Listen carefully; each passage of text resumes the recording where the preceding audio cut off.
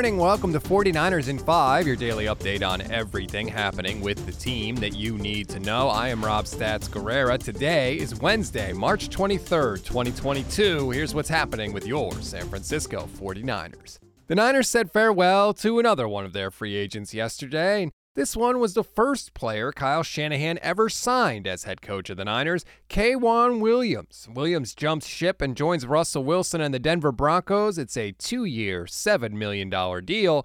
Certainly sounds like something the 49ers could have matched if they wanted to, so why didn't they want to? Well, it might have something to do with Williams' problems in man coverage last year. He was picked on repeatedly down the stretch last season and in the playoffs. He got burned by Amari Cooper against the Cowboys. He got burned by Cooper Kupp late in the NFC Championship game, and he allowed an almost 80% catch rate in man coverage last season. So, now that he is gone and he was the 49ers' primary nickel back, what are the team's plans at slot corner? Matt Maiocco listed several options on Twitter yesterday. First among them, move Emmanuel Moseley inside on passing downs and have Charvarius Ward and Ambry Thomas on the outside. Deommodore Lenoir is also a possibility in the slot, or, I know it's crazy, maybe the 49ers will sign another corner in free agency or draft one in April. The draft, of course, is the easy and obvious answer, but it's also the most dangerous. You never want to go into any draft needing to pluck 2 or 3 starters out of the pile. That's not easy to do. It's hard to get that many good players in a single draft class, especially when you don't have a first-round draft pick. Go back and look at the 49ers draft classes in recent history, which, by the way, have been pretty good. There aren't many where they've gotten more than one starter out of it, and especially outside of the first round. It's not easy. So you can't just count on that and say, oh, well, they'll get everything they need out of the draft. No. That is not a winning strategy. In Jimmy Garoppolo news, there appear to be only 2 suitors left, the Carolina Panthers and the Houston Texans. Good news for the 49ers. Word came down yesterday that the Panthers are not really interested in Browns quarterback Baker Mayfield, so that could open the door there. And as for Houston, yesterday on Pro Football Talk Live, Mike Florio and Chris Sims broke down that possibility. Do you think Houston with Caserio? Houston? You know, the fact that he was with Jimmy G. He's better than Davis Mills. Look, that's right. I said this all along.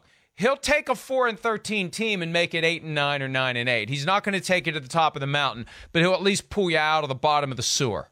I think he's good enough to do that. I hear that. You're right. I mean, I do look at him as an upgrade over Davis Mills. I do, yes.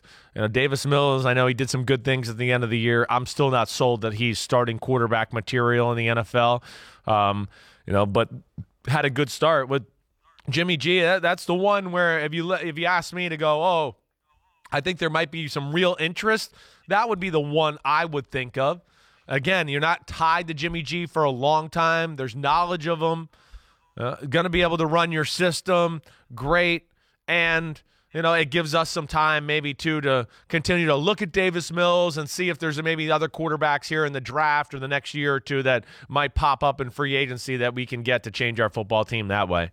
I guess the question comes down to, what do the Texans want out of this season? They already have a boatload of extra picks thanks to Deshaun Watson, but you would think that the Browns are going to be pretty good with Deshaun, so those may not be high first-round picks. Does Cleveland just want to tank this coming season so they get a high pick that they can use on a quarterback themselves? I don't know.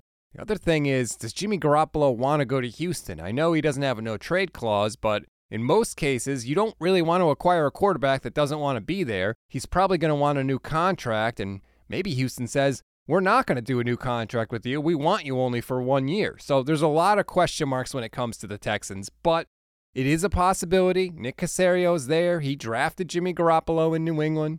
One other possibility Florio mentioned, if the 49ers get desperate enough, Mike says he thinks Pittsburgh could still be a possibility if the price were cheap enough, which would be great for Jimmy Garoppolo, not so great for Trubisky, and not great for the 49ers, who obviously were hoping to get more in a return than that, but we'll see how it all plays out. We always give you one thing to read, one thing to watch, and one thing you might have missed. One thing to read on this Tuesday, if you're wondering where else the 49ers need to upgrade in free agency, Xavier Dixon has a breakdown on NinersNation.com that pinpoints 4 key areas in need of some help. One thing to watch, Arden Key's free agent tour continues, fresh off his visit with the Lions. Key's set to visit with the Jacksonville Jaguars, who have roughly spent, about $1 billion this free agency period. One thing you may have missed, the Niners introduced returner Ray McCloud to the media yesterday, and when he was asked what drew him to San Francisco, McCloud responded, quote, "Certainly wasn't the taxes." That's a wrap on today's 49ers in 5. Please rate, review, and follow the Niners Nation Podcast Network. Enjoy your Wednesday, everybody. I'm Rob Stats Guerrera. We'll talk tomorrow.